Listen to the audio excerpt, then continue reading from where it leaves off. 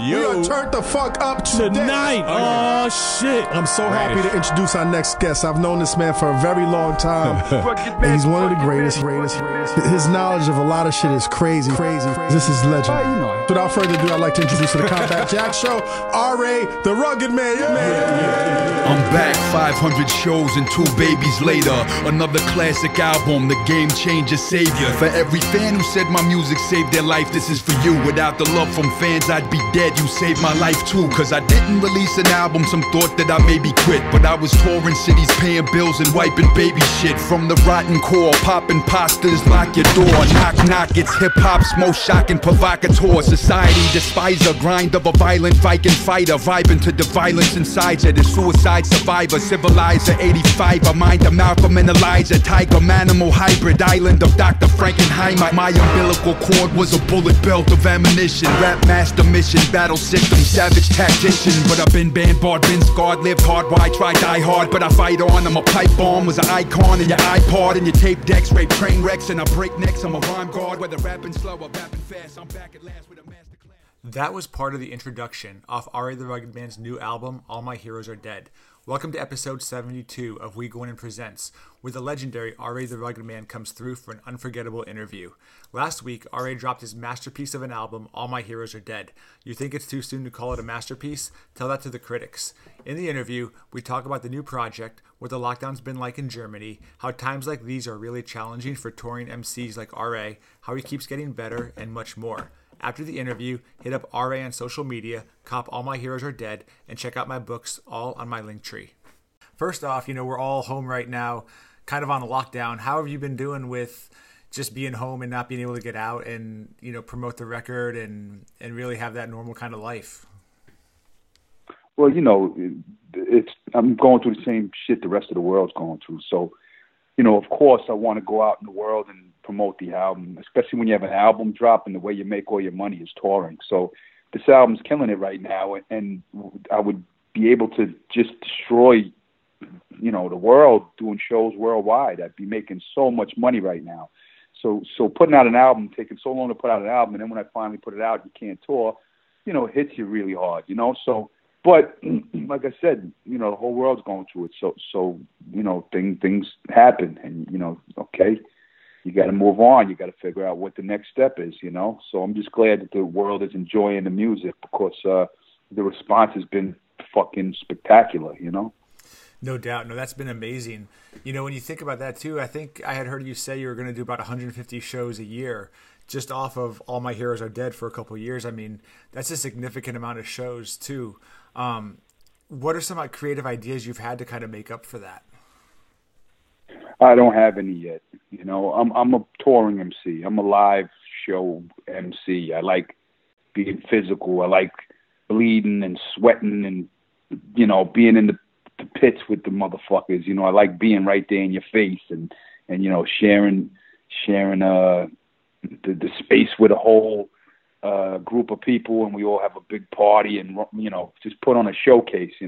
This whole thing about let's go do an IG live concert. I don't know. What just rap for you? Yeah, I could rap. Yeah, rap the songs that are on my album. Yeah, I could do it. But that's not, you got to adapt at the times. But I'm a showman. I like to perform. I like to be in, I like to put on live concerts and, rock the house. The whole IG battles, I just seen this whole drama with Teddy Riley and Babyface, all of it. It's like, Teddy's a fucking GOAT, one of the greatest that ever lived. And he has to fucking disgrace himself with some, entertaining people who don't even appreciate what the fuck is going on, and Babyface, it's like, come on, man. I don't know. I don't have alternatives yet. My alternative is that the world becomes normal again, possibly. We'll see what happens, No doubt. And even as we look at certain states are already lifting their restrictions, is that enough for you to want to do any shows in those states? Or do you need to see more of a real, like a vaccine? What would it take for you to kind of get back out on the road and feel like it was a safe move, considering everything you have at stake? I'm not afraid of shit, man. I'm not afraid of nothing, man. I don't believe anything they tell me. I don't know what anything is, So, I'm a bit of a, psychopath, conspiracy guy, So I know this shit is real, obviously. I know people are dying. I know that's real. But I don't know how much of the information they're giving us is real, Like they could tell us whatever we want, and we're all in fear. So, whatever you tell us is true. We know it, And the Chinese government are giving numbers. They go, well, the Chinese government lies, obviously. Those numbers aren't real. But, the United States government is true, like the British government is true. Like all these other governments telling the truth. Just China's the only. No, they're all lying pieces of shit. All governments are lying pieces of shit. So who do we believe? Who do we trust? Like the song on my album. So, I don't know. We live in a world where pandemics happen and horrors happen and world wars happen and people die, and it's hard. The horrors of the world continue, and disease kills our loved ones, and everyone we know dies. So, this 1968, there was a pandemic. I think 1 million people died, 58, there was 1 million people died, 3 million people died, And then 1917, how many people died? 5 million, 10 million? How many died from the 1917 Spanish flu thing, So it's like, if you're on the earth long enough, you're going to see a pandemic or a horror or a World War II or somebody coming to your city, the United States, blowing a bomb up in your family's house, in some other country, the world is tragedy. So I just don't know, should we all live in fear forever because the government is telling us? I just don't know. I don't have the answers. I'm not a scientist. I'm just a rapper guy, No doubt. And looking at, you talk about your kids a lot. How have your kids been doing with, school being out and being home? And what's that homeschooling process been like? Well, they're about to open the schools back up in Germany. So I think if the mother of my kids, she's a school teacher. So if you're a nurse, a school teacher, a doctor, a cop, like shit like that, they're thinking about next week or the week after opening up the kindergartens, so the people that do the everyday stuff can get back to work for society or something. So they're going to end up back in the kindergarten soon. I think that's what's happening, but we don't know. But, it's been easy on the kids because, obviously they want to go to Legoland or they want to fly to America and go see the family there but because we're in Berlin right now. We're living in Berlin, But, so obviously, but they're with their daddy every day. They see their mommy every day. We're having, they're getting, they got a lot of love surrounding them. So they've been doing good, and we take them for walks. We take them for little, hunts through the woods and play hide and seek with them. And, so they've been doing all right. The kids been doing good. They've been enjoying themselves, actually. They've been enjoying themselves more than if I would have went on tour for 200 shows, So that's the most positive thing about the whole thing is the kids are getting every day of their life. They wake up to their daddy every day of their life, So, yeah. That's great. And, I know the album's only been out for just about a week at this point. All My Heroes Are Dead. Some fans are even calling it a masterpiece at this point. How do you feel about that kind of praise? Yo, honestly, it's not even just some fans. It's like every 4 out of 5 comments is like masterpiece, masterpiece, masterpiece. I never heard the word masterpiece thrown at me that much. So it's been crazy. Like album of the decade, album of all time. It's really been getting that high praise, and it's I worked unbelievably hard on it to make sure it was right and make sure I was happy and proud of it.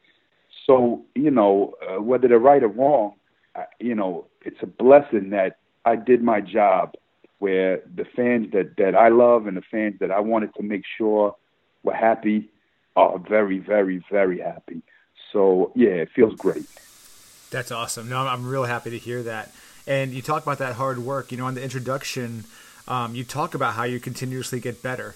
How do you go about, because people have always said you're incredible. I would agree with that 100%. How do you keep getting better, though? Well, because it's like anything. The more wisdom you have, the more knowledge you have, the more experience you have, you can use that. That's his kids, not mine. Anybody listening to it. My kids, I lock them downstairs with their mother. So the kids screaming in his house are his kids. Yes. But it's all good. Yeah, everybody knows it's quarantine time, and we're locked in with our babies. So exactly. You're going to hear weird baby screams. But I forgot, what was the question? What were we saying again? I always forget mid-thought. How you continuously improve and keep getting better and better. That's what I'm saying. The thing is, I say it all the time, I don't want to put out another album if it's not better than the last one, So a lot of my fans really thought Legend Never Die was like my masterpiece. That was it. That was the masterpiece. And, that was the one, so I just want to make sure, no, we're going to outdo that. We're going to outdo that big time. So, and if I put out another album in the future, I'm going to make sure that we body this one, So. And when you think about getting better, I mean, do you go back to your old music and kind of pick it apart with a real critical eye, or do you like how do you go about like finding ways to like, I can get better this way, or this is an area I can improve in? Well, sorry, I've been sick the last few days. Well, no, it's not like that. It's about making. I don't know. It's like when you've been doing it that many years, there might have been something you did 30 years ago that you're like, you know what, I did that. Let me expand on it, or something that hip hop has done 20 years ago. You have, over 4 decades now of hip hop, 5 decades of hip hop, right? 73. How many years ago was that? 73. How many years is hip hop? 45, whatever the math is. 45 years to 50, whatever. 47 years, I think the math, right? 1973, whatever. But we have over 4 decades of hip hop and history. So if you know the history and you're doing something, you go, you know what? That's been done, kind of. Let's do something different and let's kind of improve on that. So you kind of just knowing your history. It's kind of like filmmaking. If you know everything about your camera and your camera lens and the camera angle and where to put the camera and you know every shot in every Hitchcock movie and every Fellini movie, it's easier for you to, make great cinema, So, it's just being educated on the craft, Do you find that having kids gives you an added dimension to what you talk about, especially when looking at songs like Wondering? Well, Wondering was very similar, to a song called Still Get Through the Day on the album before, but I wanted to kind of step it up a notch and then add a couple stories to it. So, yeah, that was the album before I had the kids. But the song Firstborn I wrote about my daughter. I obviously couldn't write that without her. Excuse me, sorry. Gross, right? She's like, the mother of my kids is like, you have corona. I'm like, shut the fuck up. Yeah. But, yeah, she's like, the cough is really strange. You have corona. Like, yeah, leave me the fuck alone, people. But, what was I going to say? Having kids, is the same as anything. Once you have a life lesson, any life lesson changes your view of the world. So having kids is a huge, huge life lesson. Up there with even more powerful than the death of your most loved ones. Having kids is one of the most influential things in life. So if that happens, of course, it's going to influence your mind and your art, No doubt. And another kid you brought on which was really cool, was Sean Price's daughter, Sean Price, and bringing her on the album and incorporating her. What was that process like? And what did it mean to you to really carry on Sean's legacy through All My Heroes Are Dead? Well, Sean is one rapper that we all love. We love him. The guy, we love him. Like when he passed, I was like, yo, like I love this guy. Like I love him. He's really one of the most down-to-earth, funniest, coolest, just one of the like if you hung out with him for the day, there's nobody like him, and the sense of humor is unparalleled. He's the funniest dude you ever met in your life. Everybody loves Sean, everybody. So when I was working on the album, I definitely wanted to, homage a lot of the lost soldiers, and Sean was one of the ones we all loved the most. So So what do you do? Remix one of his verses and give a couple scratches on it, and yeah, maybe that'd be dope. Fans would like that, right? But then I saw a video, I think on Facebook or Instagram. It was something where there was a little clip of little Sean P, the daughter, rapping or something, doing a little rhyme. So I was like, oh shit, let me hit up Bernadette. I said, hey, Bern, could you bring little P to the studio? I'm working on this interlude. And she brought Lil P, Lil Sean, who's a firecracker. Honestly, the daughter is the father. They're the same fucking person. Not like they're the same person, same mannerisms, same attitude, same sense of humor, same obnoxious, like don't give a fuck vibe. Like they're the same. But like Bernadette is living with Sean. It's crazy. That's awesome. So she came through and brought Sean into the studio, and they did the little piece. And I'm glad that Bernadette, I seen she reposted it, and I'm glad the family's liking it. And yeah, I love B too. Bernadette's awesome, and yeah, I know that Lil P's driving her nuts in the quarantine because she's a wild one. She's driving her mom nuts. I know it. That's awesome. And I think what people connect with Sean and that they also connect with you is that use of humor through like lyrics. How important is that humor to you? And is that something that you and Sean were like had in common, you think, like when you guys hung out? Oh yeah, Sean, knew I was a maniac. Sean was like, this guy's a maniac. That's why, yeah. And Sean, yeah. But also the thing that we had in common was where the mainstream, like everybody on the underground kind of knows, but the mainstream never wanted to give it up, And after Sean passed, at least some of the fans started really showing the appreciation, but they never gave Sean his due when he was living. The fans did, but like these pussy, idiots at blogs and magazines, and they don't know what hip hop is. So of course, when a legend like Sean is living, they're not showing no love to Sean. That's the world. It's a bunch of dick riding, following ass motherfuckers. No, I would totally agree with that. And someone else who I think had to deal with that too was PH, Pumpkinhead. And I definitely appreciated your shout out to him too, because I feel like he was such a pillar, not just in hip hop, but also like the way he transitioned into battle rap and just another just incredible person that, if you got to know him, you're really lucky to get to know PH. So I guess what's your experience has been like with PH and what did his passing, how did that impact you? Yeah. Pumpkinhead was an awesome dude. And I'd see him around all the time, and we'd always connect and we'd message each other. And what sucks is you'd always get overwhelmed. You're working, and it's like he had inboxed me to get on a record with him and something like that, right? And like I didn't get back to him on time, and then not long after he had passed, and I was like, man, like, damn, I hope this dude didn't think I was Hollywood. I just, you get flooded in life. I was having kids, I was touring, and it's like, man, this your man, and you didn't even. So I feel like one of those motherfuckers, that how you didn't give him his fucking rhyme when he, but yeah, it is what it is. But much love to Pumpkinhead. He was an awesome dude. Last time I seen Pumpkinhead was years ago, and they were throwing this little Ludacris was hosting a battle rap event, and they had me come in and be a judge, and Pumpkinhead had won the battle.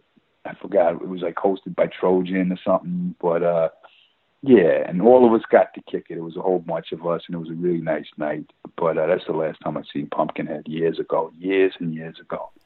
No, I know how you feel too, because I go back through my archives and I'm like, how have I only interviewed PH twice when like we were, we talked a lot and he was a great guy, and it's like, wow, I wish that I had interviewed him more, throughout the years. So definitely know what you're saying there, man.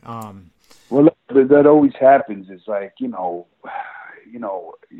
didn't get to say your final I love you to a loved one. You know, you weren't speaking to a relative, and then they pass away, and it's like, God damn, like why? What? But you know, you can't blame yourself. It's part of life. Is that, you know, things happen unexpected. You know, and you can't. Oh, if I. No, yeah, if you did, but you know, it's never really always that easy. You know. Something that makes your music so great, and you know, we could look at all your albums for this, but looking at All My Heroes Are Dead, just the range, like, you know, you can have your, you know, like those filthy lyrical tracks like you've described on Twitter before, but you can also have songs like Wondering in the Afterlife. What is it about you that gives you that range and that you can show it so well? I think a lot of rappers kind of hold themselves back. They have fear of exposing themselves, to certain things that oh, if I say this, I'll be too soft. If I say this, I'll lose fans. If I say that, you know, so like they're so worried about like what they should say, what they can't say, how to say this. I think, you know, if you just let it all hang out, it could come out of you, you know, just let it all hang out. You know, it's pretty easy. But yeah, no, I sound like I'm dying, right? I've been I was sick the last 2 days, real sick. You addressed your mental health from the 90s and how that was an issue for you. Do you ever feel like you're doing this for more than just yourself too? Because your fans really love your music, obviously, and it helps all of us, you know, in different times. So do you ever want to kind of bring those topics up and things that you've struggled with to help your fans as well? Well, it's 100% accurate because I didn't know it early in my career, but later in the career, I realized when I would touch it a little bit, you know, touch certain topics or certain things, you'd go to a show and people would be like, yo, this lyric changed my thinking. This rhyme saved my life, or this one, you know. So you go, oh, okay, you know, it's just a fucking rhyme I wrote on a piece of paper, you know. And then you realize, like, wow, like, these words are like really affecting people all over the planet.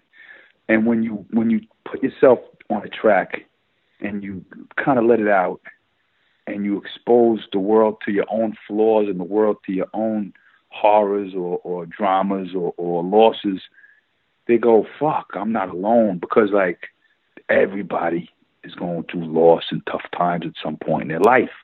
So when you explain, hey, I do it too. This happens to me. This is that. This is the way it happened to my family. This is the way this happened.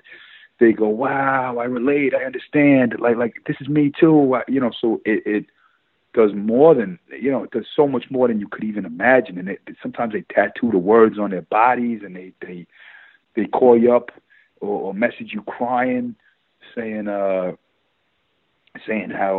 you know they were suicidal. They would have committed suicide, but you know, they heard this one song and it changed everything. Like, it's crazy the amount of that a song can do to help somebody, you know? That's incredible.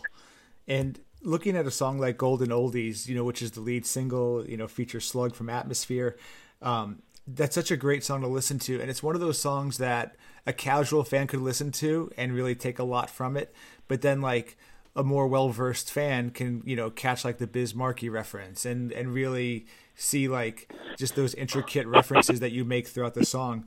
How do you go about making your songs accessible to like everybody, but also adding in those layers where only a select group might catch it? Well, let me tell you something. I had a friend that was signed to a major label, and you know, so was I, obviously. So was a lot of people. I know a lot of people signed to major label. But this is just one particular story. And when they would talk to her, if she had a reference that they thought was too obscure, there'd be like 5 people in the room trying to rewrite the lyrics. And no, you know, you'll get more people commenting on this song rhyme or this lyric if you use this person instead of that, because that's like, if you think like that, you know, come on, you know, if you start digging into whatever your real mind is thinking, there's more people are going to relate to it. Even if that one particular lyric isn't the one that they relate to, they'll laugh at it. and they'll have a fun time, even if they don't relate to it. They can still have a good time with the lyrics. Like when I listened to Public Enemy back in the day when I was a kid, I didn't know every reference. I didn't understand everything, but that's part of learning. So don't just, cut out anything that's too obscure and make sure people know exactly what. Nah, fuck that. Talk about whatever's in your mind, you know? So, yeah. So I think just being yourself, there's a ton of information you have in your head that not everybody knows.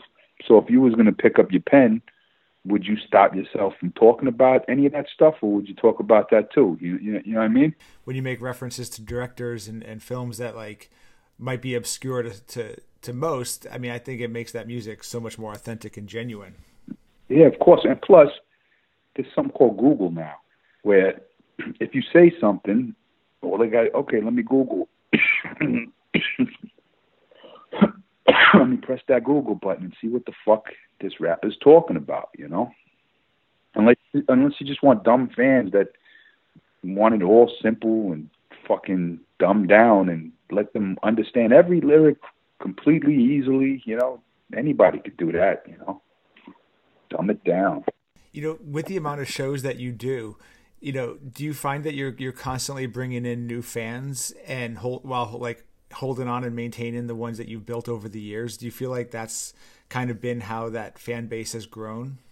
Yeah, it's funny. It's like I always know which decade. Like I have fans from every few years, you know, for decades, you know. So somebody will come up to me and be like, "Oh, I know you from this," and you go, "Okay, you must be like 38," you know. And then you got fans that'll come up and be like, "I know you from the Jedi Mind Trick records," you know. You're like, "Okay, you must be 32," you know. Then there'll be like a young white kid that'll be like, "Yo, that first time I heard you with Hopsin," and you'd be like, "Oh, you must be like 20," you know. It's like, you know, so you just, you know, there's decade. Oh, and then you got the old crusty people that know your old demo tape from 1992. You know, it's like, yo, remember when you did the Bloody Axe and, you know, Stretch and Bob days, and you know, or like, yo, that every record label sucked dick. I had the first cut of the bootleg vinyl. You know, you go, okay, you're an old ass man. You know. That's incredible. And when we did an interview about a decade ago, you said you had about 400 songs in the stash and that you just never stopped writing. Has that trend continued? Do you still write all the time? And has that number from 400 gone up even more? Well, let me tell you something. Since the quarantine, I haven't written at all. My album, I've been promoting the album, and I've been dealing with babies every day, and I haven't written at all because we don't have the kindergarten, and it's the first time in my life that I just don't write. So I have to get back to writing soon. You know, it's crazy. Like, what the fuck? Yeah. Yeah, do you ever want to put out any of those like lost tapes type collections? You know, like you did back. Well, my boy Sam Sleazy has like found a whole bunch of dats of like all this unreleased shit, you know. So I was thinking, oh, you know what, man? Like maybe we could do something like that. You know, there's a song I did with Hostile who just passed away too. I know we had a song with Hostile, and I'd love to, you know, bring that to light. You know, he sounded a little like Biggie, so it almost sounded like a Cunt Renaissance Part 2, you know? It's crazy. No doubt, man. And with all the interviews that you've done over the years, really on both sides, you know, whether it's through your podcast, Mass Appeal, whatever you've been involved with, you know, what's it like? Like, how do you think that experience of interviewing others, like, what's that been like for you? Because you've done so many interviews as an artist. Well, it makes me get more mad at whack interviewers, you know? It's like, yo, like, stop doing the Wikipedia interview. Do a little research before you do the interview. You know what I mean? Like when I interviewed, like, Academy Award-winning filmmakers or something, you know, I would know all this shit about them. I would know everything. And then when we all talked, they would be like, damn, this guy knows his shit, you know? But like when you know, oh, I got this job to interview somebody like RA or something. Okay, so we get on the phone. And it's like, oh, it's the same question as the last three got. Like, can't we step up the questions a little? Like, ask me something interesting for fuck's sake. So being an interviewer myself, sometimes I'd be like, why would you interview somebody with shit you could just Google and is already out there? Why wouldn't you try to get some shit out of them? You know? You know, I've never seen a boring R.A. the Rugged Man video before. How do you come up with these treatments and these ideas and make it happen? Because these are not simple videos that you're doing. Yeah, well, you know, I come from the cinematic cinema, the world of cinema, you know, so I'm a movie fanatic, so I want to keep it interesting. And I used to write all the concepts myself and produce them all myself and do all of that, but I realized you don't got to do all that. Now I've been looking for filmmakers I like, and I've been finding good filmmakers that I really like, and the guy Jonas Kovaerts from Belgium, he's really a phenomenal filmmaker, and he did the Legendary Loser video, and he's also did the All Systems Go video, which is coming out, and he did parts of the introduction. So he's a really creative nerd psycho like me. So, you know, when I have guys like that on my team, you know, you can't do a bad video. And with all the different stories and experiences you've had throughout the industry, I think a lot of fans would love an R.A. the Rugged Man book. Have you thought about writing one and really telling your story me to do the Rugged in your Man own words? Biography for decades, man. And I don't know. I thought about it, and I thought about getting a writer for it, and reached out to a couple people, and I don't know. It's not as easy. You know, it's a lot of work to do that. So, you know, the only way I would do that is if I had somebody to really work with me, you know, because I don't want to sit down and spend a year writing my own book, you know, to make sure it sounds right. It's, you know, I want a co-writer to kind of get in there with me and kind of, I'll do all the talking, I'll do all the storytelling, I'll do all the facts, but, you know, have somebody else in there, you know, kind of keeping it, you know, putting it together for me to make it a little bit more pretty, you know, not the content pretty, obviously, but to make it more a better written book, you know. Right, like book format almost.